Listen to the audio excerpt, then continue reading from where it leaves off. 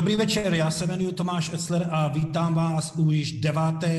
online živého rozhovoru Melting Potu. Já jsem strašně šťastný, že dneska můžu přivítat v tomto pořadu českou hvězdu NHL, českého kapitána české hokejové reprezentace Jakuba Voráčka. Jakube, moc krát děkuji, že jsi přijal naše pozvání a vítám tě. Hezký večer, děkuji za pozvání. Jakuby, já nejsem si tady sedl, já jsem se podíval jako na posledních měsíc třeba jako toho, jak Philadelphia Flyers hráli. A vy jste sice prohráli v posledním zápase 10. března s Bostonem, ale předtím jste vyhráli 9 zápasů za sebou. V tom 7.3. si skoroval, si měl 2 asistence a díval jsem se, ty si prakticky skoroval, nebo asistoval, v každém zápase. Nenudíš se teďka? Nenudím. Je tady toho dost, kamarádi, rodina, takže když nejsem doma, tak jsem na golfu, takže určitě se nenudím, ale je pravda, že ta přestávka pro nás asi přišla v nejvhodnou chvíli, že vlastně nějakou dobu, po dobu těch 7-8 let jsme čekali na to, až ten tým bude natolik kvalitní, aby jsme zkusili zaútočit na Stanley Cup a já si myslím, že jsme měli reálnou šanci jít daleko v playoff a porvat se o něj letos. No, bohužel to dopadlo takhle, ale jak říkám, celý svět stojí momentálně, takže já to beru tak, jak to je. Co se má stát, se stane. Takže s tím týmem a ze svojí výkonem si letos spokojen? Já si myslím, že po hokejové stránce z mýho hlediska to byla asi moje nejlepší sezóna. Když to vemu kompletní hra dozadu, do útoku. Já jsem byl velice spokojený. Vlastně se to odstartovalo v Praze, kde jsme začínali v utkání v Praze proti Chicagu. Vlastně zahrát si NHL zápas před domácím publikem v Praze v O2 aréně byl asi jeden z nejsilnějších hokejových zážitků, takže pro mě ta sezóna byla dobrá, jak pro mě, tak pro tým, ale tak říkám, bohužel máme tady to, ale zase doufám, že ta šance přijde znovu.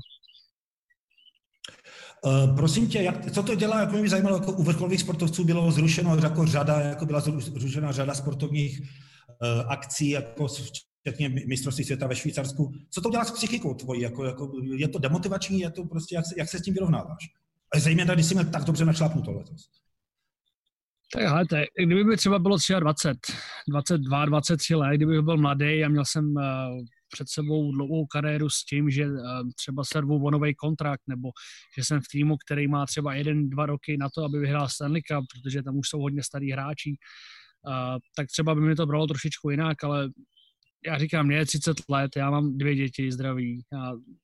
Já úplně ty priority životní beru úplně třeba jinak, protože z mého hlediska ten život není jenom o tom sportu a o tom hokeji, ale k tomu životu je strašně moc věcí, takže jak říkám, stane se, naštve to dobrý, ale ten život běží dál a musí to nějakým způsobem fungovat. No. Prosím tě, já vím, že nejsi prorok, ale chci se tě zeptat, jaké jsou scénáře, jak to může letos dopadnout s tou NHL v Kanadě a ve Spojených státech. Dohraje se, nedohraje se, co si myslíš, jako tvůj osobní názor? Já si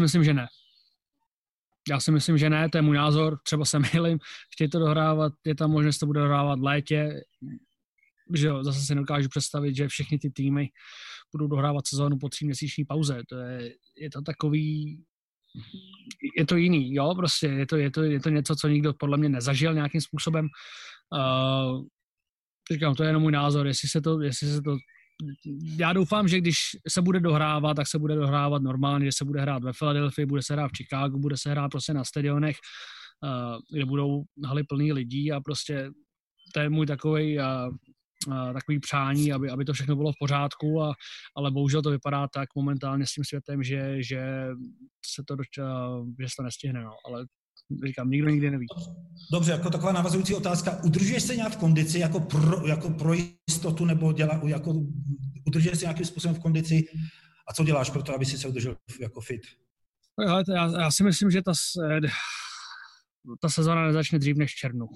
Jo, když by se něco dělalo, tak se bude něco v červnu, po případě podle mě až možná v červenci. Takže tam je vlastně 2,5-3 měsíce na to, abych se nějakým způsobem dal dohromady.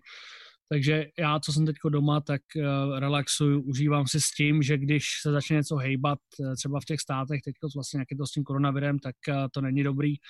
Tak kdyby se to začalo hejbat k lepšímu, tak si myslím, že pořád tam těch 8 týdnů na tu přípravu bude, což je asi optimální pro toho hokejistu, si myslím. Takže po případě, kdyby se to začalo posouvat k lepšímu, tak by se začal připravovat jakoby na novou sezónu, dá se říct. Takže pro mě to je letní přestávka momentálně s tím, že to je o 2 nebo o 3 měsíce dřív. Prosím tě, jako tady, jak jsi určitě všiml, kdy ty jsi se vrátil ještě do České republiky, jestli teda mohu vědět?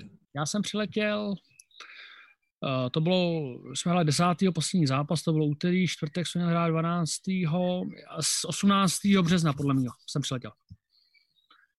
Já se ptám proto, protože jak víš, tak tady byl v podstatě zákaz vycházení, nebo prostě jenom mohlo se vycházet pouze za velice nezbytnými záležitostmi.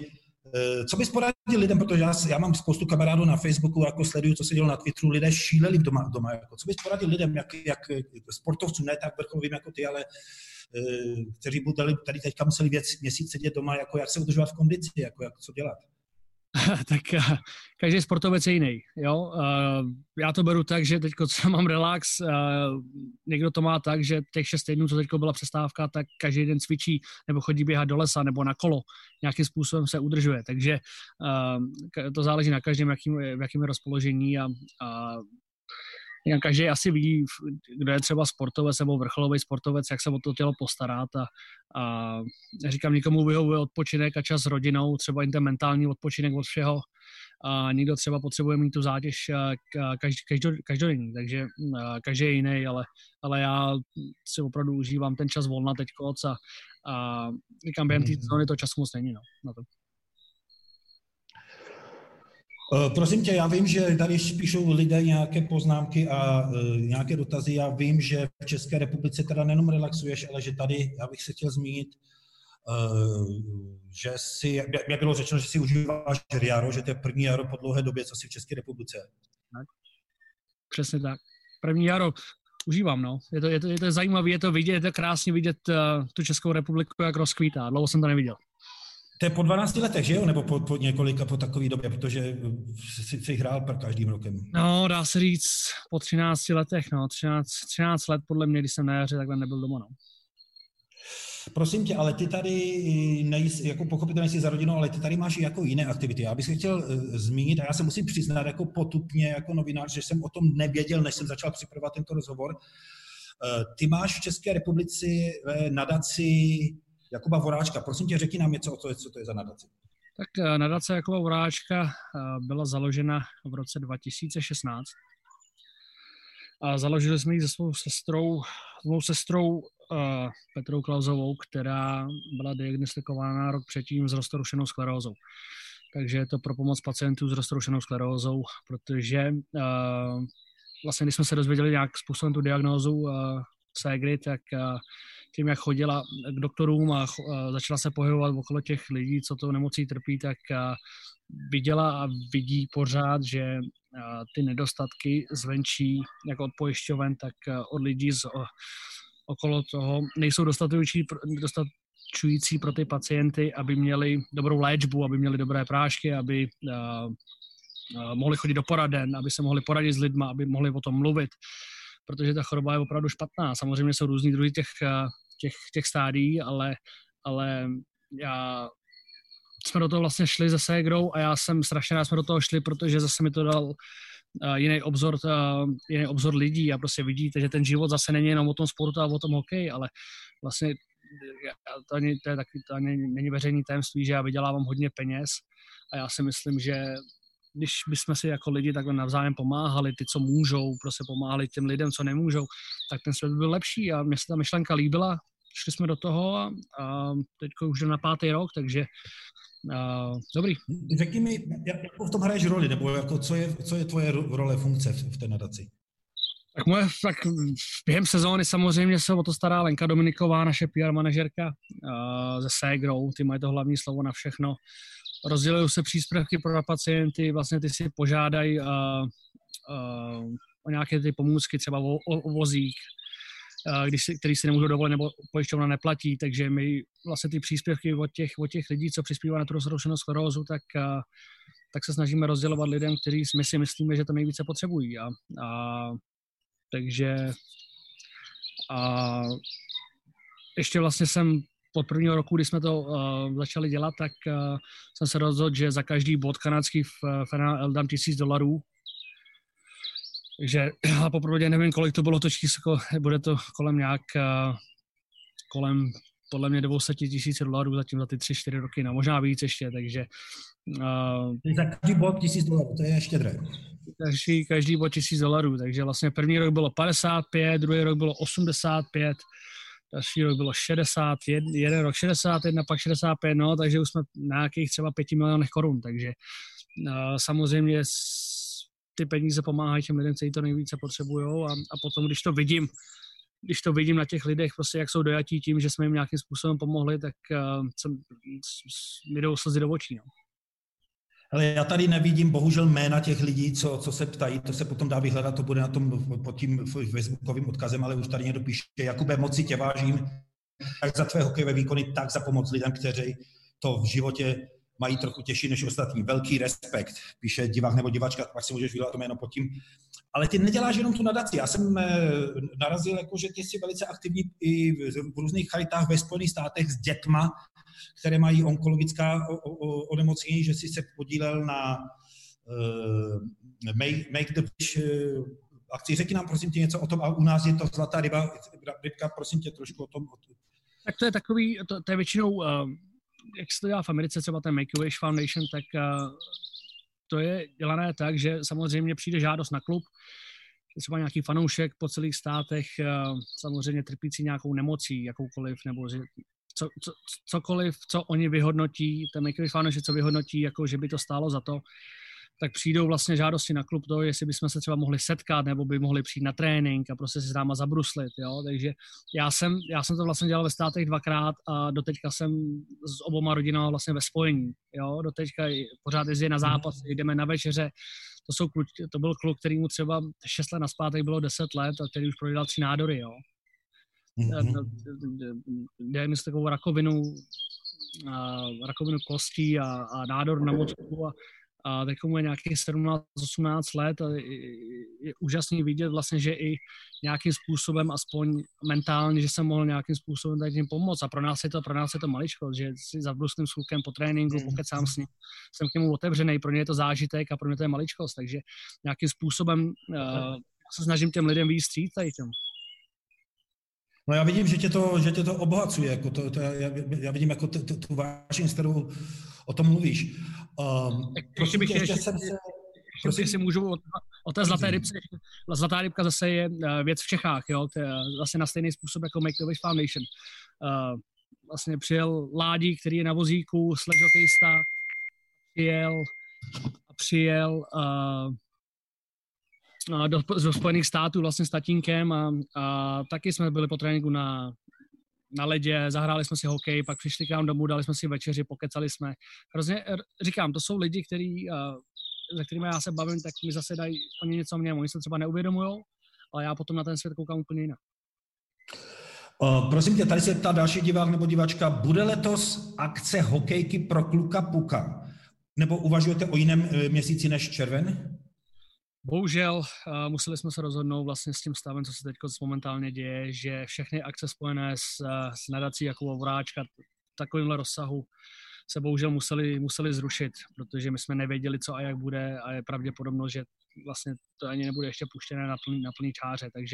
Takže samozřejmě lidi můžou nějakým způsobem pořád podporovat DMS-kou za 30, za 60, za 90 korun, můžou si kupovat nějaké věci z našich webových stránek, takže i ty lidé, i když třeba nemáme nějaké takovéhle ty akce, tak můžou pořád nějakým způsobem pomoci. Já bych se chtěl zeptat, ty říkáš, že trávíš dny s rodinou v přírodě, užíváš české, a říkal si, že hraješ golf. Jste nějak ve spojení jako se svými spoluhráči z Philadelphia Flyers, jako komunikujete, nebo jste se všichni rozprchli k rodinám, víš, jak to tráví jiní z tvého týmu? Co já vím, tak zůstali ve Philly 3 kluci, jinak všichni nějakým způsobem měli domů. Říkám, pro mě je to nastavený tak, že je prostě léto momentálně, že prostě léto momentálně, že se teda nehrál playoff s tím, že když to začne, že se budu připravovat jakoby na novou sezónu. Takže během toho léta samozřejmě, během té sezóny s těma klukama seš každý den na tréninkách, na zápasech, chodíte spolu na večeře, když jste na tripu. Takže ona takováhle nějaká ta přestávka vůbec není na škodu, ale občas si i s klukama napíšeme samozřejmě a probereme co a jak, ale jak říkám, nikdo moc neví, co jak bude, takže ona ani není co řešit. Prosím tě, další takový krátký vztah. Jakube, jste borec. Já chci ti zeptat na další věc. Sleduješ zprávy nebo se tomu vyhýbáš? Sleduju hodně. Sleduju zprávy na internetu, hodně čtu. Sleduju zprávy, vím, co se děje. Řekl bych, že o tom vím ne hodně, ale... Řekni mi, mě by zajímalo, co říkáš na kroky, jako třeba, protože já vím, že ty jsi celkem jako člověk, aktivní občan, který se vyjadřuje k věcem. Jak se díváš, jako teď se prostě všichni hádají jako řada stran, jakým způsobem se s tou situací vyrovnává Česká republika? Já vím, že teda teďka nejsi ve Spojených státech, ale kdybys třeba mohl trochu porovnat, nebo jak vidíš, jako jakým způsobem se s tím vypořádává Česká republika? Já si netroufnu porovnávat se Spojenými státama, protože já jsem tam moc odjel, takže já nevím, jak to tam vypadá, nebo co se tam moc děje, já vím, co se děje tady v Čechách. Já se na to koukám takhle. Přišel nějaký stav, který nikdo nikdy nezažil, neviděl. Samozřejmě, že některé chyby v těch krokách té vlády určitě byly a jsou.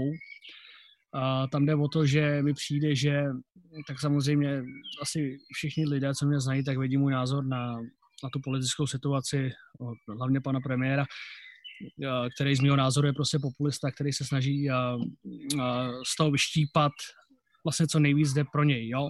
Místo toho, aby on si mohl nahrabat hrozně moc bodů i u těch lidí, kteří ho nenávidějí nebo nemusí, tak si mohl podle mě hrozně jako zlepšit nějakým způsobem kredit, i když to možná podle mě u hodně lidí nejde. S tím, že kdyby ta vláda držela při sobě a stála při sobě a držela za jeden provaz, tak že by to bylo prostě lepší a oni do sebe tam kopou, podle mě jako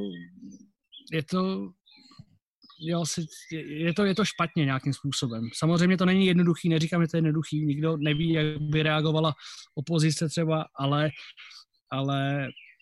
já, když se koukám na ty tiskovky, tak to je 5. přes 9, prostě nedává to smysl, tam je 10 dní prvních, protože si chtěl na tom nahrabat podle mě nějaký body, pak věděl, že už mele z posledního, tak tam dal ministra vnitra, který to měl držet od začátku, jo, který si myslím, že to vystupování má lepší, když si představím tu tiskovku s ministrem zdravotnictví Adamem Vojtěchem, jak tam za ním stojí, a huláká na něj, aby co to řekl tady to, jak kdyby tomu ministru financí bylo nějakých 15 let, jo, prostě to je chování, prostě, který se tady v té době prostě nehodí, ale jak říkám, jestli to zvládají dobře nebo špatně, ještě těžký hodnotit, ale určitě to vystupování aspoň na té veřejnosti. Já si myslím, že je to už odpověděl na další otázku. Nebudeme hodnotit, jestli to dělají dobře nebo špatně, ale osobní pocit. Věříš vládě nebo nevěříš? V těch krocích, co dělá, podnikají. Tak to, já jsem tak, tady v tom jsem tak zarytej, že jim nejde věřit. To nejde, prostě to je on prostě, pan premiér má zlý prdel, jako to je jo, teďko se já zase budu hlasit, já se do toho pletu, že tady to, že vím o tom hovno s prominutím, ale tak já jsem pořád občan České republiky s tím, že tady mám rodinu a plánuju tady žít jednou, takže mi záleží na tom, v jakém stavu je ta Česká republika. Jo, a že on lže a nadává a cokoliv, co je proti němu, tak on s tím nesouhlasí. Jo. To nedává smysl přece, tak nemůže být tak perfektní, ne? Přece, jako, rozumíte? No jasně, ale to je bohužel takový...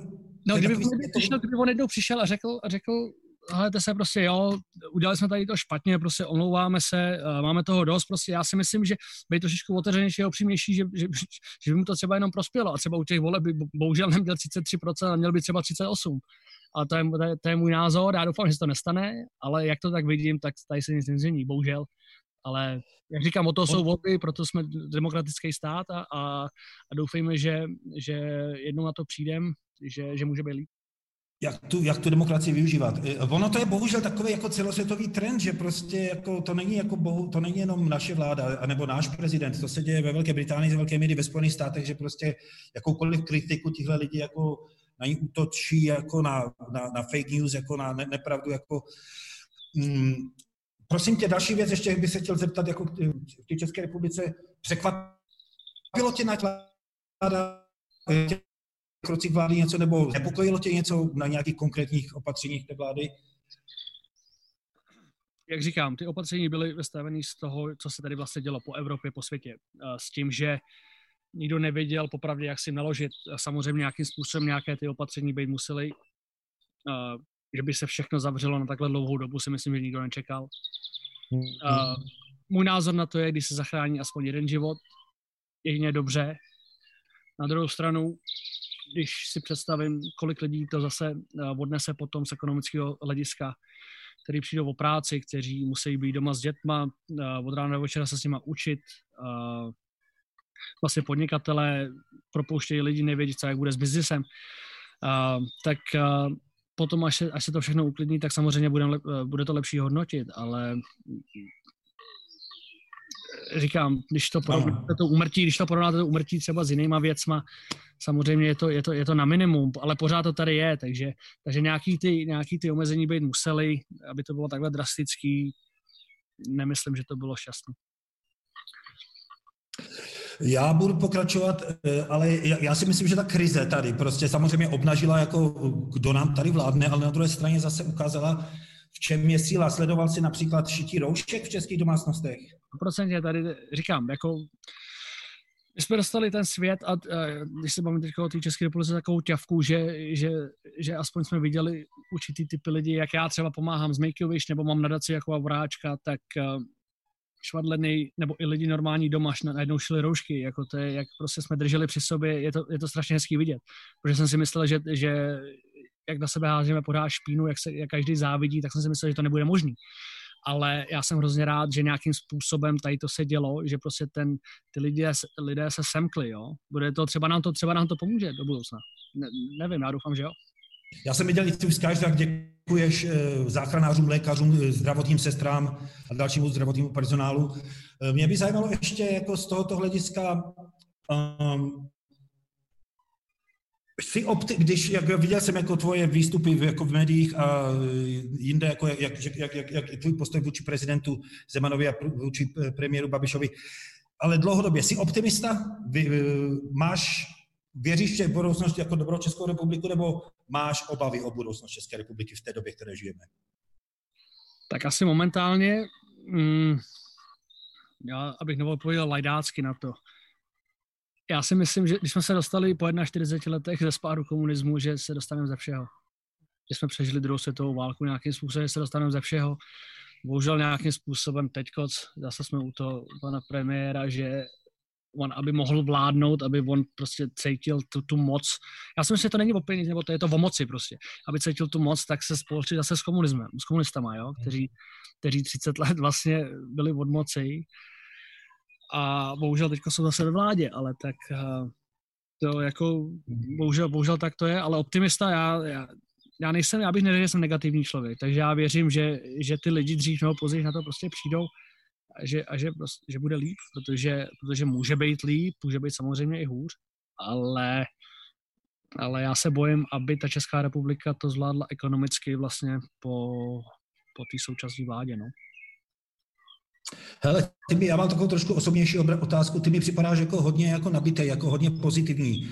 Otřela se ta Amerika o tebe trochu? Já se ptám z toho důvodu, protože já jsem tam 14 let žil a jako tam ten optimismus, ať tam teda vládne jako jakýkoliv idiot, tak ten optimismus mezi těma lidma a taková ta víra v sebe je tam jako podle mě daleko větší, než prostě zažívám tady v Evropě. Myslíš, že se o tebe otřela ta Amerika z tohoto hlediska trochu? Já bych řekl, že ne. Já si myslím, že jsem byl takhle vychovaný. Já mám vlastně to, kde já jsem za to vděčným rodičům. Nějakým způsobem i sekře samozřejmě. Takže máma je takový smíšek, který je pořád šťastná, ta udělala pro rodinu všechno a táta mě vždycky držel zkrátka s tím, že když se daří, tak že bude hůř a že když je blbě, tak bude líp. Takže já jsem takovej, se snažím držet nějakým způsobem tu čáru a zatím to pro mě funguje, takže to je výchovou a já jsem hrozně rád, že jsem byl vlastně vychovávaný našima, jako hodně lidí to může říct, třeba hodně lidí to říct nemůže, ale Říkám, kde jsem momentálně, za to většinou samozřejmě naším. Já tady chci přečíst pár dalších jako příspěvků, které nejsou to všechno otázky. Je tady, píše někdo, jsem rád, že i mezi sportovci se najdou lidi jako pan Voráček, který se angažuje v charitě, ale dává, že prezentuje. Díky. Pak tady píše někdo, vždycky jsem si myslela, že hokejky jsou rozumější než kopačky, ale vy jako jste moc fajn člověk s obdivuhodně srovnanou hlavou. Pak je tady ještě pár ta paní, jmenuje se Miška Chudová na ty hokejky pro kluka, že to je velká škoda, máme tuto akci rádi, s bráchou jsme byli 4krát a byla to pro nás tradice. Určitě i tak přispějeme a jsme rádi, že pomáháš druhým a hrozně ti fandíme. Další divák, teďka je otázka, to je slovo do pranice. Už až byste skončil sportovní kariéru, zvážil byste vstup do politiky? Určitě ne. Já jsem hodně otevřený člověk, já bych tam vydržel tak 10 minut, tak to tak vidím. A já bych to bohužel nedal. A já si myslím, že politika zase na druhou stranu, i když to chcete dělat dobře, tak pak máte bohužel skoro, jak to vidíme teď v České republice, bohužel polovinu lidí, kteří by vám házeli klacky pod nohy a snažili by se všechno pro to, aby se vám nějakým způsobem nedařilo. Takže v politice nemůžete vyhrát, někdo to dělat musí, ale já určitě bych do toho nešel, protože tam se nezavděčíte nikomu. Další dotaz je tady spíš jako na tvoji hokejovou expertízu a názor. Díky za vše, co děláš pro hokej a lidi, velký respekt. Chtěl bych se zeptat na stav českého nároďáku. Letos není mistrovství světa, kde měl koučovat pan Říha. Nyní dochází k přerodu a přichází nový kouč pan Pešán. Co s týmem po takové dlouhé pauze a změně trenérského týmu může udělat? A jako vidíš budoucnost hokejové reprezentace v nejbližším roce 2? Děkuji za odpověď. Takhle, já bych o tom mohl vyprávět hodiny. Já to zkusím zkrátit. Samozřejmě obměna těch trenérů, ta se děje všude. Jo, bylo to nastavené takhle předtím, než Miloš Říha tu reprezentaci vzal, že půjde na 2 roky a pak se uvidí. Co to může udělat s týmem? Nemůžete udělat nic, protože na každém mistrovství jsou jiní hráči. To rozpoložení těch hráčů je úplně jiný. Každý má úplně jinou formu, každý přijede odjinud, takže na každém mistrovství jsou úplně jiní hráči. Takže na to nebude mít žádný vliv, že letos mistrovství bude příští rok. A ještě tam byla otázka jedna, ještě tam bylo něco? Jak vidíš budoucnost takové reprezentace v nejbližším roce 2? Děkuji. Jo, máme hrozně kvalitních hráčů mladých. Samozřejmě neudělal jsem medaile dlouho, ale když já vidím obránce typu Hronka, vidím útočníky Pastrňák, Hertl, Brána, Kubalík, kteří jsou mladí kluci, vlastně ještě není 25 ani, tak ta budoucnost, Pavel Francouz, golman v Colorédu vlastně prakticky chytá jedničku teďko. Ty hráči vždycky byli, jsou a ty hráči budou. Tam bude záležet na tom, jak se to vždycky sedne na tom určitém mistrovství světa a jaká se vytvoří parta, protože ta parta podle mě, my jsme měli úplně neuvěřitelnou partu loni na mistrovství a já si myslím, že to bylo cítit i na tom ledě, když jsme hráli. To bylo podle mě jako pocitově nejlepší mistrovství, na kterým já jsem byl. Ještě zůstanu u hokejových otázek. Zajímá mě, jak ve Spojených státech prožíváte derby o Pensylvánii. Je vztah s hráči Penguins stejně napjatý mimo led jako na ledě při zápase? Nebo dokážete i prohodit pár vlídných slov? Díky za odpověď a za vše pro hokej a pro lidi. Já to mám tak, že máte 60 minut nebo někdy víc a hraje se hokej.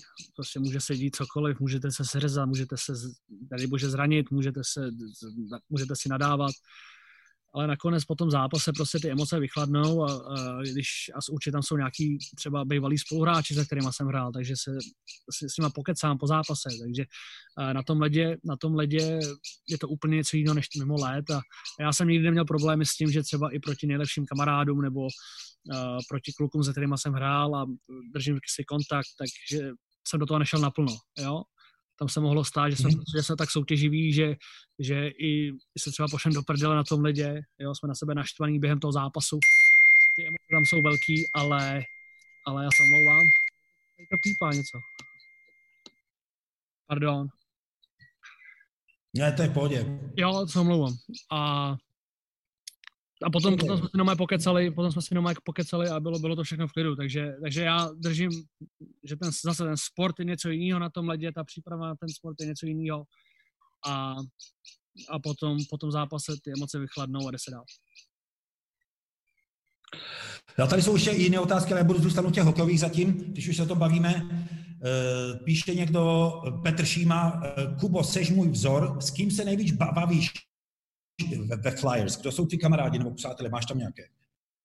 Tak samozřejmě tam, ještě loni tam byl vlastně Radko Gura s Michalem Neuwirtem, takže česká kolonie nějakým způsobem, když jsme se navštěvovali vlastně na Boží hory, jsme trávili spolu 25.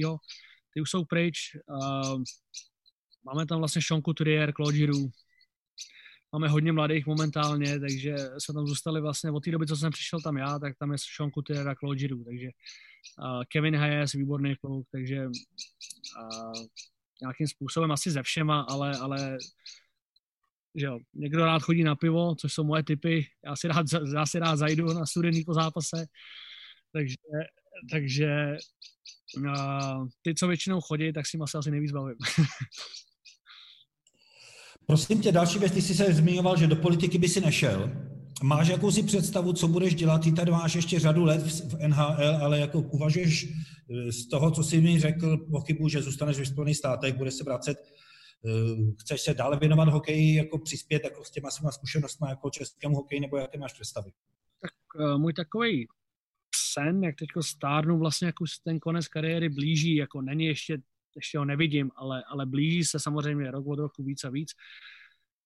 Tak já jsem říkal, že bych jednou, jako můj takový malý sen je třeba trénovat národní tým. Prostě hlavní trenér, trénovat národní tým. Samozřejmě třeba ty pocity se můžou potom změnit s tím, když mi budou růst děti, že bych chtěl být třeba nějakým způsobem nějaký čas u dětí, jo?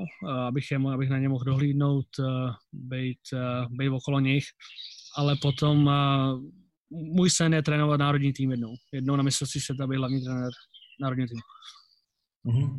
Teď se vracíme do současnosti v České republice. Někdo si ptá, jestli jsi zaregistroval a jak si vnímal zavedení zákazu výjezdu českých občanů ze země. Není to také jakýsi pozůstatek komunismu, že jsme si to jako jediní jako nechali dovolit, že jsme to jako jediný jako národ v Evropské unii a pravděpodobně na světě tolerovali? No to je blamáž, jako samozřejmě.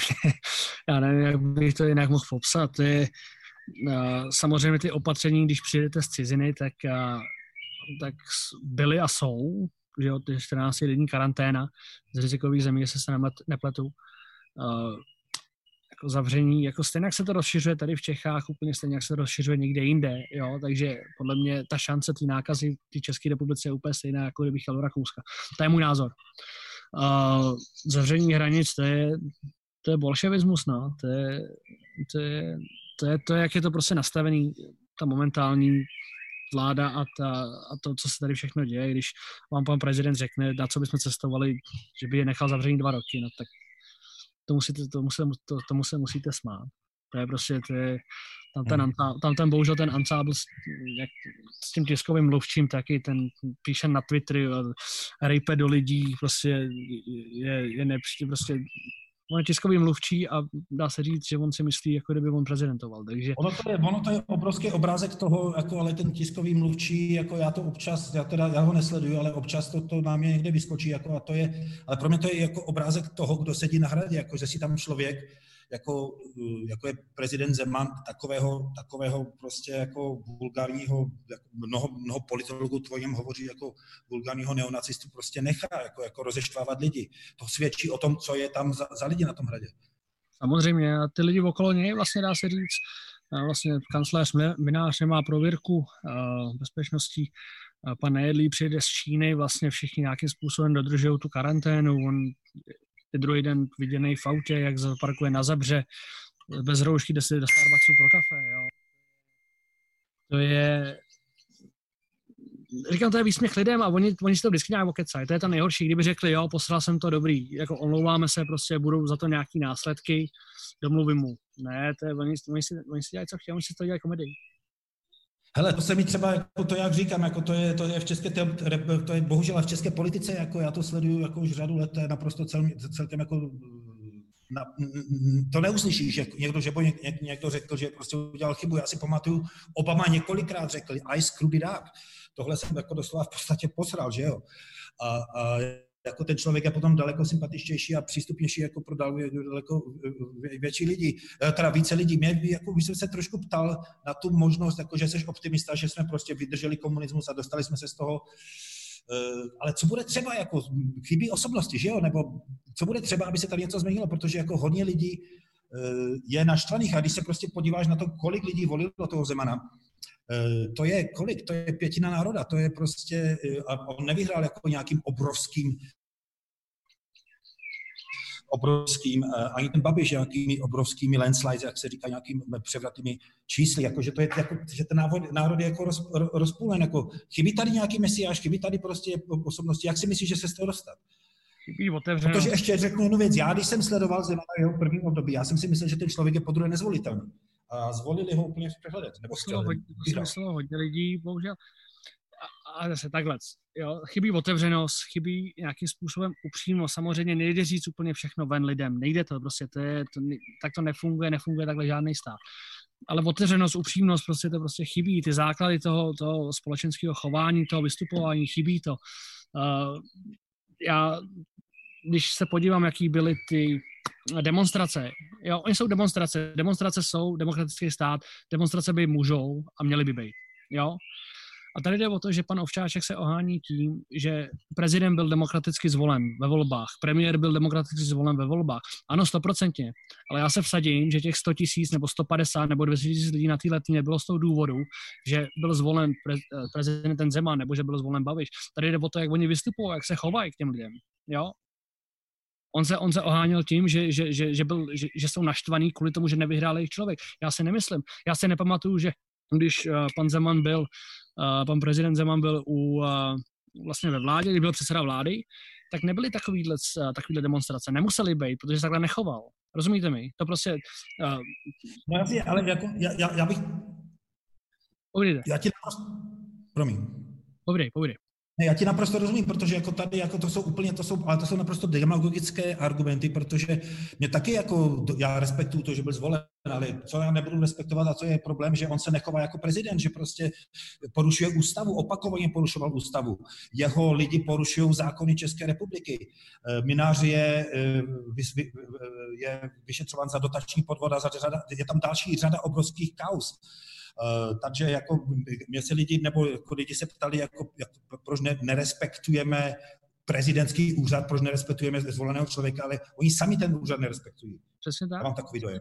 Já jsem vlastně nejhorší, říkám, jako prezident nějakým způsobem by měl být respektovaný samozřejmě, když se bude chovat normálně. Tady jde o to, že ty lidi se bouřejí a ty lidi jsou nespokojení kvůli tomu, jak ta vláda anebo ten prezident vystupuje. To je ten problém. To nejde o to, že vyhráli. Vyhráli, jako dobrý, stane se. Ale ta kurva, s prominutím musíte s těma lidma nějakým způsobem jednat na rovinu, aspoň trošku. Nemůžete jim pořád mazat med kolem huby a pořád prostě a vysmívat se jim do obličeje prostě. Rozumíte mi? To je přesně to dělají. No, je to škoda, protože my jsme 30 let od revoluce, ještě ne 30 let od revoluce a prostě ty kroky k tomu Rusku a k té Číně nějakým způsobem, chápu, v Číně je biznis, celý svět obchoduje s Čínou. Chápu, to je tam biznis, prostě musí to nějakým způsobem fungovat. Ale sakra, tak aspoň mám v sobě nějak trošku toho respektu, té sebezáchovy, že jim nepůjdu na ruku, když z nás mají prdel. Jeden jak druhý stát. Hele, vraťme se k hokeji, jako, protože tady jsou další dotazy. Jestli se vrátíš po NHL do Kladna. Jinak ti přeje ten tazatel, ať si užíváš volno s rodinou a u nás doma v České republice. Ať se daří, díky za to, co děláš v hokeji i mimo něj. Takže je tam nějaký nápad, nějaká touha, táhne ti něco do Kladna? Já jsem se teď o tom bavil vlastně s kamarádem, který dělá asistenta na Kladně. My jsme vlastně spolu vyrůstali, známe se strašně dlouho a já jsem říkal, že můj takový sen, že jsem nad tím přemýšlel, že když já jsem chodil z mládí na hokej, vlastně v těch 90. letech a první polovina 2000, tak jsem vždycky chtěl být jako ty hráči toho Ačka, který jdou po těch schodech vlastně z té kabiny nahoru a nastupují na tu písničku od toho Jojo bandu to Kladno. Jo? A ty lidi a prostě ty bubny a plný stadion. A prostě ta písnička a já to mám v sobě a když si to představím, že jednou neříkám třeba na celou sezonu, nevím, jak mi dovolí zdraví, ale jednou bych chtěl se dožít toho, nebo že bych za to Kladno prostě nastoupil na domácím a hrála tady ta písnička, já bych šel po těch schodech nahoru, protože to by byl takový splněný sen, ale momentálně tam hraje Daniel Landa, takže to bychom se museli asi domluvit s Jaggerem, že se vrátím jenom tady pod tou podmínkou. To je dobrý. Prosím tě, další dotaz hokejový. Proč jsou podle tebe Němci v hokeji tak nahoru? Hlavně taky v juniorech, kdy na poslední mistrovství 20 porazili Českou republiku. Zaostává výchova českých juniorů v České?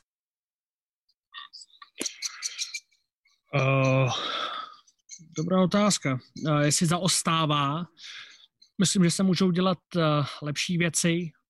Nepohybuju se v tom, nedokážu říct tohleto, tamhleto, ne, to bych byl hypokrat. Nedokážu to popsat.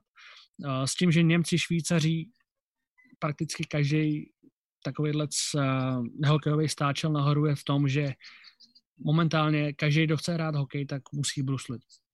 Jo, musí umět bruslit a bruslit dobře a rychle a obratně. S tím, že to se dá natrénovat. To se dá připravit vlastně od mládí, to se dá připravit od nějakých 10-11 let, když se na tom pracuje, tak ten hráč prostě to bruslení vypiluje tak, že má dobrý skluz, prostě kvalitní bruslař. 15-20 let nazpátek ty nehokejové země na tom bruslařsky nebyly takhle dobře, samozřejmě ještě ne. Chytrostí taky ne, ale momentálně každý tým na mistrovství světa umí bruslit. Lotyšsko, Švýcarsko, Německo. To je prostě, je to o tom bruslení, takže proto ty zápasy jsou teď momentálně podle mého názoru těžší na tom mistrovství hrát a není to jako to bylo 20 let nazpátek. Já tady chci další dotaz hokejový. Při pohledu do budoucnosti dovedeš si představit, že po skončení kariéry bys ještě hrál něco v České republice, nebo NHL bude konec veškerého hraní? Tak asi jsem odpověděl na tu otázku s tím Kladnem, že bych chtěl potom vlastně, když já už mě tam nebudu chtít, nebo já na to nebudu mít, nebo když já uznám za vhodný, že už mi to nic nedává, ten hokej ve Spojených státech a Kanadě, tak bych si chtěl aspoň rok zahrát na Kladně. Jestli to je možné, jestli mi vydrží zdraví, nevím, chtěl bych. Teďka vůbec nevím, jestli co tohle, o téhle historky nevím nic, ale ptá se tady nějaký pan Novotný. Můžeš zavzpomínat na Flyers historku o Timonovi a Pumbovi? Děkuji. Kdo se ptá? Nějaký pan Novotný, Jan Novotný. No to bylo docela srandovní. Povolali z farmy Davida Kašeho, který je opravdu velice drobný hokejista, mladíčký kluk, 20 let, super kluk. Povolali ho z farmy a hrál první zápas vlastně NHL a někdo přišel s tím, že vypadá jak Timon, jestli víte, z Zelvýho krále. No a protože vlastně Kašička byl pořád okolo mě nějakým způsobem, nakonec jsme i spolu hráli zápas v jedné léně, kdy dal prvního góla. No tak Timovi se samozřejmě hodí Pumba, že ale jelikož jsem větší, vypadám starší, vypadám mohutnější, tak začal říkat Timona Pumba, no. Jak dlouho jste spolu hráli, jak dlouho to bylo?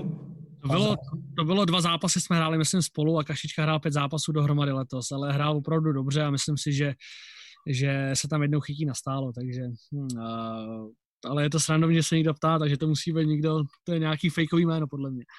Jo, asi jo.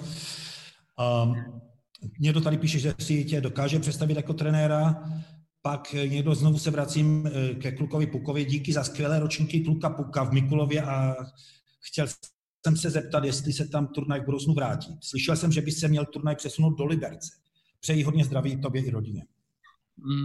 Děkuji. Plánovali jsme přesun s tím, že vlastně jsme byli 3 roky v Mikulově a chtěli jsme zase tu možnost, té zkušenosti přesunout zase na druhou stranu republiky s tím, že přijdou noví lidi, budou moct lidi z okolí Liberce a Prahy se zastavit a podívat se na fotbálek. Takže na Mikulov mám jenom krásné vzpomínky, opravdu krásný město a vždycky se o nás starali výborně a ty 3 roky tam byly opravdu úžasný, ale cítili jsme, že jak se někdy stává v životě, že je čas to zkusit posunout někam dál. No. Prosím tě, mě teďka napadlo, já to vím, já jsem si to načetl, ale tady možná poslouchá řada diváků, kteří neví, co to je. Mohl by si vysvětlit, co to je Kluk Puk? Kluk Puk je vlastně maskot naší nadace. Je to kluk, který vypadá jako puk, takže máme Chtěl spočívat ten turnaj, nebo o co jde? Dělali jsme 4týmový turnaj, kde jsme byli my, zlatý tým, Real Top Praha, složený z herců, zpěváků, z bývalých fotbalistů, který vlastně organizuje Saša Smita, kamarád, a ty taky dělají vlastně takovýhle ty charity, že objíždějí fotbalové zápasy a vlastně těch výtěžek z těch diváků nebo z těch lístků jde určité osobě třeba na nějaký handicap nebo na nějakou pomůcku, takže ty to taky dělají výborně, proto máme takovýhle partnerství, který ho asi velice vážím, takže to byl 3. tým, no a 4. tým se tam vždycky nějak dodal, byli tam oceláři Třinec loni, předtím první rok tam bylo Brno a vysoká škola z Brna taky 1 rok s tím, že jsme měli 4týmový turnaj a hráli se fotbálky 2x20 minut, s tím, že lidi si mohli koupit suvenýry, byla podpisovka herců, zpěváků, hokejistů, fotbalistů, všech možných osobností a sešlo se nás tam vždycky docela dost, takže takhle to nějakým způsobem probíhá, je to vždycky sobota a ten den je teda sice náročný, ale vždycky hrozně jako ten den mi hrozně dá. Já se teďka vrátím, ještě my se tady před chvilkou bavili o prezidentovi, tady je dotaz, je vidět, že máte přehled, pro zajímavost, koho byste si představil jako prezidenta? A já to trošku doplním, jako jaké hodnoty nebo jaké předpoklady by měl být podle tebe prezident země, jako je Česká republika? Tak já se vrátím asi k prvnímu prezidentovi, panu Havlovi. Jo. To byla osobnost, která byla uznávaná ve světě. Něco takového, který je k lidem upřímnej vždycky, když je potřeba, jako třeba v tady tom těžkém čase, jako teď máme ten boj s tím koronavirem, tak vystoupí v televizi, v České televizi, ne na televizi Prima, ale v České televizi a řekne prostě nějakou zprávu a nějaký pozitivní myšlenky k tomu národu, jestli řeknou, jo, prostě zvládneme to. A ne, že prezident bude mít proslov o tom, jak děkuje Číně za to, že nám pomohli ze vším všudy. Jo, rozumíte mi? Jestli jste udělal osobní styky nad tím, než aby radši těm lidem podal to pozitivní myšlení přitom, když to nejvíc potřebovali. No. Jako ta Čína, to nebudu ani otvírat, to je prostě pandořina skřínka. Mě by zajímala ještě jedna věc. Já se chci zeptat, máš nějaký názor na to, jestli by sportovci, kteří mají jako takový lídři, jako si ty třeba, který má jako opravdu velice pozitivní a jako image, máš obrovskou spoustu fanoušků, já tady dostávám vzkazy od pořadatelů, že tam je obrovská spousta děkovných vzkazů pro tebe. Měli by sportovci využít své popularity a prostě své integrity, jako sportovního ducha, jako já nechci teda hovořit v nějakých frázích, ale prostě toho té schopnosti bojovat jako a prosadit si v tom sportu. Měli by jít do politiky, nebo jak je tvůj názor na to, jestli na to nějaký máš? Jestli by měli do politiky.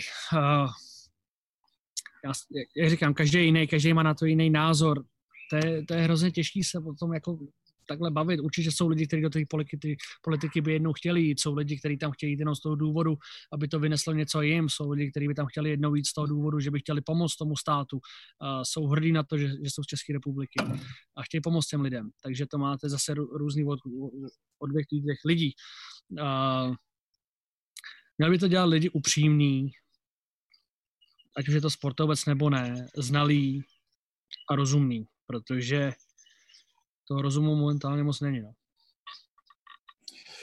Protože ono, jak u nás pár sportovců jako se mezi politiky dostalo, jako mimo jiné hokejista Šlegr, myslím, že byl dokonce poslancem za ČSSD, ale jako já nevím, jak to dopadlo s ním. Takže já se chci ještě vrátit trošku k tomu hokeji. Řekni mi, jak si myslíš, teda vy se vrátíte, já se chci vrátit k tomu NHL, jako když už takto uzavíráme, máme ještě 10 minut. Čili ty si myslíš, že se vrátíte do tréninkových jako táborů kdy a že ta sezona začne v červnu, nebo normálně začíná NHL na podzim, že jo? Začíná v září trénink camp a v říjnu vlastně soutěž, takže plán je takový, že kdyby to dovolilo, kdyby to šlo, že by se to dohrávalo červenec, srpen, s tím, že září by bylo volný, začal by tréninkem v říjnu a sezona by začala v listopadu, když to půjde. Jo? Ano. Řeší se nějakým způsobem i česká reprezentace, jako oslovil tě někdo, nebo jakým způsobem se zase dá tým dohromady Já ani nevím, jako jestli já to nesleduju, nebo jsem to nesledoval, jestli se ten příští turnaj bude v roce 2021, ten šampionát světový, jestli se bude hrát znovu ve Švýcarsku, nebo jestli tam budou jiné plány. Nevíš o tom něco? Nevím, myslím, že by to bylo asi rozumný, že když ty Švýcaři na to vynaložili tolik peněz a tolik úsilí, aby ten šampionát byl a vlastně rozkvétající hokejová země, protože Švýcarsko má opravdu vynikající hráče v NHL a mají vynikající tým, takže by to byla škoda, aby se to neposunulo všechno o rok. To je můj názor. My hráči z NHL nebo i z Evropy, tam bude záležet na zdraví, bude záležet, jestli ten váš tým dojde daleko v playoff, jestli nedojde, protože tam jsou klubové povinnosti samozřejmě na prvním místě s tím, že když se vypadne v playoff brzo, že se na šampionát můžete podívat. Takže to je strašně moc daleko. Teďko se to zrušilo vlastně. Já jsem vždycky říkal, že když budu zdravý a nějakým způsobem při síle, že vždycky rád pojedu, protože není nic lepšího, když porazíte Rusy a jde nahoru česká vlajka u český hymny. Já se chci ještě vrátit trošku k tomu juniorskému hokeji. Tady padlo pár dotazů, já jsem slyšel třeba, sleduješ Českou ligu nebo Extraligu? Vím, co se děje. Znám nějaké hráče, vím, kdo se stoupí, kdo má silný tým, to vím, ale abych byl úplně do detailu na Českou extraligu, to říct nemůžu, ale vím, co se děje. Já jsem slyšel, že jeden z problémů možná v české juniorské reprezentaci s mladými hráči je ten, že oni nedostávají dostatek času hráčského na vledě v těch áčkových týmech ligy. Vidíš tohle jako problém, nebo slyšel jsi o tom? To je hrozně těžký. Tam bylo nějaké možnosti s tím, že musíte mít 5 juniorů po 20 let, myslím, nebo po 19 let, že musí být na soupisce A týmu. Tam jde o to, že podle mě maximálně jeden kluk z těch 5, co musí být na té soupisce, opravdu maká tím způsobem, aby to chtěl jednou hrát. Jo? 1 z 5. Máte 4, nechci říct lajdáky, ale 4, který to můžou dát víc. Ale vidíš, že když jsou na soupisce Ačka, že jim to stačí. Ten jeden prostě maká a tím spádem jednou přijde to, že bude hrát víc. Takže ono zase, bohužel v té české juniorské extralize není tolik hráčů, aby mohli hrát 15-17 minut za zápas mezi chlapama. Jo, je to hrozně těžký, ale to se odvíjí od té práce s těma dětma, od té fyzické práce s těma dětma už od útlýho věku. A potom záleží na samotném hráči, aby si to srovnal v hlavě a aby věděl, co chce. A říkám, bez dřiny to vůbec nejde. Dřina, jak to není dřina, tak třeba se někam dostanete malinko, ale pak to půjde hodně rychle z kopce zase naspátek. Takže ta dřina je nejdůležitější na tom, aby se ten hráč někam dostal a potom makat dál víc a víc, aby se tam udržel a pak makat zase víc a víc, aby se dostal někam dál a pak popřípadně, aby se jednou zahrál NHL. Jo, každý vlastně od mládí, což je asi největší problém té mládeže teďko, tak rodiče vedou ty děti k tomu sportu jenom proto, aby hráli NHL. To je kravina. To je prostě to dítě to nevydrží. Ten tlak od 6, od 7 let, aby brusilo 12 měsíců v roce, aby hrálo jenom hokej, protože prostě rodiče z nich chtějí hrát, že na NHL to nejde. To dítě se musí rozvíjet, musí brát schopnosti z ostatních sportů, musí brát, já jsem hrál fotbal, tenis, hodně kluků okolo mého ročníku to mělo to samý. Já si myslím, že vaše generace taky to měla to samý, že byli pořád venku, pořád se něco dělo, pořád se dělají, hrál se fotbal po zemách, hrál se tenis a ty schopnosti z těch ostatních sportů přenes potom do toho hokeje, protože na to tělo, když to tělo dělá ostatní ty sporty, tak potom je to jenom dobře pro to tělo a pro to daný dítě. Jo? Ale když rodič veme dítě v 6 letech, v 7 letech a dá 12 měsíců denně na let, tak ten kluk se jim na to vykašle v 16 letech, protože bude úplně unavený a bude znechucený z toho tlaku a to dítě si to musí užívat, musí mít radost z toho, že jde na ten zimák, musí mít soutěživost v sobě. Já nejsem zastánce toho, že se jede na turnaj, že je tam 10 týmů a 10 týmů dostane stejné medaile. Jo, to je podle mě je to škoda, protože tak já jsem dělal 10krát, 20krát víc než ostatní děti, nebo jsem dělal 10krát víc než ostatní tým a oni dostanou úplně to samé, jenom proto, aby nebyli naštvaní. To je podle mě kravina, protože se vytrácí z toho sportu se vytrácí ta soutěživost a já nenávidím prohrávat doteď, já to nenáviděl nikdy, protože když se prohrál, byl nasranej. A teďko tím dětem dáváme takový ten pocit, že nevadí, když se prohraje. Samozřejmě, že to nevadí. Tam potom záleží na tom trenérovi, na těch rodičích, jak to vemou potom. Ale dá se hrát líp, prostě příště to bude líp, takhle se to dá podat.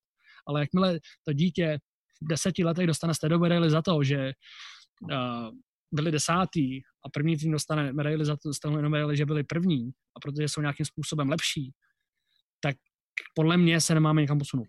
Já jsem přiznám se, já jsem o tom ani nevěděl, to je úplně nesmysl. Jako já jsem sportoval řadu let, ale tohle bych taky nerozkousal. To je celkově, to není jenom tady v Čechách, to je celkově po světě prostě. A hlavně momentálně je to nastavení tak, hlavně nikomu neublížit. Jo, hlavně, aby nikdo nebyl naštvaný, hlavně, aby nikdo nebyl zklamaný, hlavně, aby prostě všichni byli spokojení. To nejde.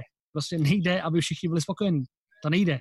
Prostě když někdo prohraje, tak se budu snažit o to 3krát víc, aby příště vyhrál. A ten pocit z toho vítězství bude 5krát lepší. Prosím vás pěkně, další věc. Hodně se tady v České republice mluví, v minulých měsících diskutovalo uzavřít, neuzavřít extraligu. Máš na to nějaký názor? To by bylo pro český hokej lepší? Ale já jsem stará škola tady v tom, já jsem s tím, že se hrála vždycky baráž a potom dá se říct i loňský rok, kdy vlastně Kladno postupovalo, tak ta baráž měla náboj. Já jsem měl to štěstí, že jsem přiletěl z Ameriky před mistrovstvím světa a šel jsem hned večer na zápas. Kladno hrálo s Pardubicema. Dal jsem si tam klobásu, pivo a tam byl našlapaný dům, 6 000, 5 500 lidí a prostě bylo to o nervy, jo. A dá se říct, že hrajou top tým z první ligy proti poslednímu týmu z extraligy a to je plný dům a emoce tam jsou a ten hokej je kolikrát lepší než prostředek tabulky. Takže já si myslím, že u té baráže by se mělo zůstat, nebo i u toho přímého sestupu, a že jakmile se nebude sestupovat, uzavře se extraliga. Samozřejmě nevidím do jiných věcí finančních, což byl asi ten důvod, proč s tím nápadem někdo přišel, ale podle mě je to škoda. Vytratí zase ta soutěživost. Uzavře se to dobrý, co na tom ty lidi získají. Nic. To je pravda. Tady je rada od pravděpodobně nějaké vaši známé. Kašlete na politiku tam, kde jste správně. Pozdravujte ségru, všechno zvládá v pohodě. Irena Ajmerová. Děkuji. Zůstaneme u sportu. Jestli mohu zeptat, jako nechci zasahovat do tvého soukromí, ale někdo se ptá, jaké sporty dělají vaše nebo tvé děti, jako, jestli teda už teda mají na sport věk, a jestli máš nějak, jako, jestli budeš někam nějak vést, nějak motivovat, inspirovat. Tak určitě asi s Kubou to bude trošičku složitější, protože vlastně s mámou od Kubíka nežijem, žiju s Markétou, za kterou mám Matýska, takže s Kubíkem to asi bude trošičku těžší tím způsobem, ale já si myslím, že on nevypadá, že to bude sportovec. Samozřejmě nikdy nevíte ve 3,5 letech.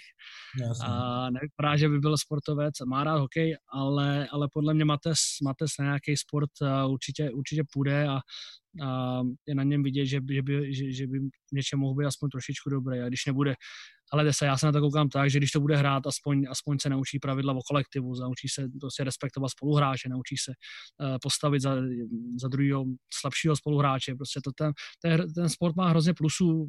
Už když ne, tak když se to nikam nedotáhne, třeba na profesionální úroveň, tak to má hrozně plusů potom do života, že prostě nejste svině, podle mě. Mm-hmm. Další věc, píše tady někdo pravděpodobně z Philadelphie, miss watching you play for the Flyers, Melanie Mount. Tady je další greetings from Philly. Ještě zůstanu u toho sportu, jsou tady další otázky, když nám pomalu dochází čas. Zajímá by mě názor, jestli se rozvíjet v České republice nebo juniory, aby odcházeli do zahraničí. Obecný konsensus je, že v zahraničí se mladší hráči rozvinou lépe. Je lepší odejít nebo zůstat? Každý je úplně jiný. Každý má jiný postavení tady v Čechách, v české extralize. Já jsem se rozhodl odejít v 16 letech, v čerstvých 17 do Kanady, byl to nejlepší krok, který jsem mohl udělat. Pomohlo mi to ve všem, naučil jsem se hrát jiný hokej, zvykal jsem si na něco úplně jiného. Jsou hráči, kteří třeba jdou do Ameriky, talentově velmi dobře vybavení s tím, že se jim to tam prostě nelíbí, nepovede se jim to, vrátí se. Úplně rozhozený s tím, že prostě se jim to nepovedlo. Stane se. Já si myslím, kdybych já zůstal v české extralize nebo bych zůstal na Kladně, že nejsem teď hráč, jaký jsem teď koc. Mm-hmm. Můj názor, říkám, každý hokejista je úplně jiný a to je potom na zvážení vlastně u těch rodičů. Říkám, ty rodiče se koukají, kluk jde do Ameriky, kluk jde hrát v New Yorku. rodiče se neuvědomí, že ty děti jsou sami, jsou 6-7 měsíců od rodiny, bez kamarádů, najednou úplně jiný svět, že jim to taky může ublížit. To je potom na zvážení zase těch rodičů, aby věděli o těch svých dětech to, že jak to můžou zvládnout, jak to zvládnou, jestli to zvládnou, nezvládnou, jestli je lepší ho nechat doma, jestli ta šance tady v Čechách hrát extraligu je pro něj lepší, prostě aby se rozvíjel. To potom je na zvážení těch rodičů, takže absolutně neutrální postoj tady k tomu mám, to potom musí hlavně zvážit rodiče. Já si myslím, že kdo má rozumný rodiče, že se vždycky rozhodnou správně. To je zajímavá věc, že to říkáš, protože to si myslím, že hodně lidem nedochází, že když ty děti, mladí kluci odcházejí do zahraničí, že tam jsou potom prakticky úplně sami, že je prostě najednou někdo hodí jako do toho velkého světa jako a starej se a hrej. Tak to je, říkám, máme 17-18 let, jdeš hrát do Kanady, do New Yorku, nikoho neznáš, seš ubytovaný u lidí, který neznáš vůbec, nevíš, jak si s nima sedneš. Jdeš do týmu, že na tebe koukají, jako, že jim bereš práci, o těm mladým klukům, že prostě, jakmile nejsi dostatečně dobrý, že jim bereš práci, takže tam nemáš ten respekt od těch kluků. Je to na zvážení. Není to sranda jít hrát ven, ale jsou hráči, kterým to hrozně pomohlo a jsou hráči, kteří to hrozně ublížil. Jak jsi to dával ty? Mě by to zajímalo, jenom taková osobní otázka, jako jak jsi to prožíval ty to odloučení od rodiny a od České republiky, prakticky od všeho, na co jsi zvyklý? Tak já jsem byl úplně v klidu. Samozřejmě, že chybějí rodiče, chybějí kamarádi, ale já jsem říkal, já tam jdu s tím, že prostě chci to jednou hrát a tohle to je pro mě nejlepší krok. A já měl hroznou výhodu a dostal výbornou rodinu, za kterými jsem v kontaktu dodnes. To jsou jako moje druhý rodiče. Takže ty se o mě starali vlastně úplně jak o vlastního a opravdu fajn lidi, což je taky výhoda, takže já jsem to snášel úplně suprově. 2krát do roka tam za mnou někdo přiletěl, rodina. Já jsem si vůbec nemohl ani stěžovat. Já jsem tam měl, co jsem všechno chtěl a dařilo se mi po hokejové stránce, což je taky důležitý na psychiku. A potom už se to jenom valí dál a vlastně pak už do 2 let jsem hrál NHL a od té doby se držím. No. Vypršel nám čas, ale je tady ještě jedna poslední otázka, která mě taky velice zajímá od nějakého diváka. Jak je to v NHL s dopingem? Protože až na pár případů na nález kokainu u pár hokejistů se řadu let nic neprokázalo. Děkuji za názor. Tak doping, kokain nebo drogy rekreační nejsou považovány jako doping. To je prostě droga. Jo? Takže samozřejmě já nevím nic o nějakých případech, nezajímá mě to. Steroidy, když vám najdou v těle steroidy, 20 zápasů automaticky stop. Suspendace, když vám to najdou po druhý, tak je 40 zápasů. A po třetí si myslím, že suspendace do konce života, ale až jako na pár, co já si pamatuju za 12 let, tak já o steroidech vím třeba 3 nebo 4 hráči, že byli jako chycení, takže si myslím, že tady v tom je to docela čistá liga. Ale říkám, ty rekreační drogy, to nevím, já nevím, jak se tady to dělá tam, nebo jak se to řeší, takže to jde mimo mě, ale vím o těch steroidech, že asi 3 nebo 4 hráči byli chyceni na steroidy a stáli 20 zápasů. Jakube, to byla, jak se říká v angličtině, it was a pleasure, to bylo prostě strašně příjemné povídání, moc krát děkuji, moc krát ti fandím. A nejsem sám, jako je tady někdo, teďka zrovna přišel další vzkaz, září z vás pozitivismus, já to mám taky strašně dobrý dojem, moc ti držím palce v příští sezóně a doufám, že navážeš na to, jak jsi to rozjel letos. Děkuji moc krát, já jsem hrozně rád, že jsem mohl být součástí tadyto rozhovoru a doufáme, že se potkáme někdy osobně a díky za dotazy, moc vás všechny zdravím a zůstanete pozitivní. Za chvilku to přejde a bude líp. Děkuji moc krát. Díky. A s váma se taky loučím se všema, kdo nás sledujete. Děkuji moc krát. Příjemný večer.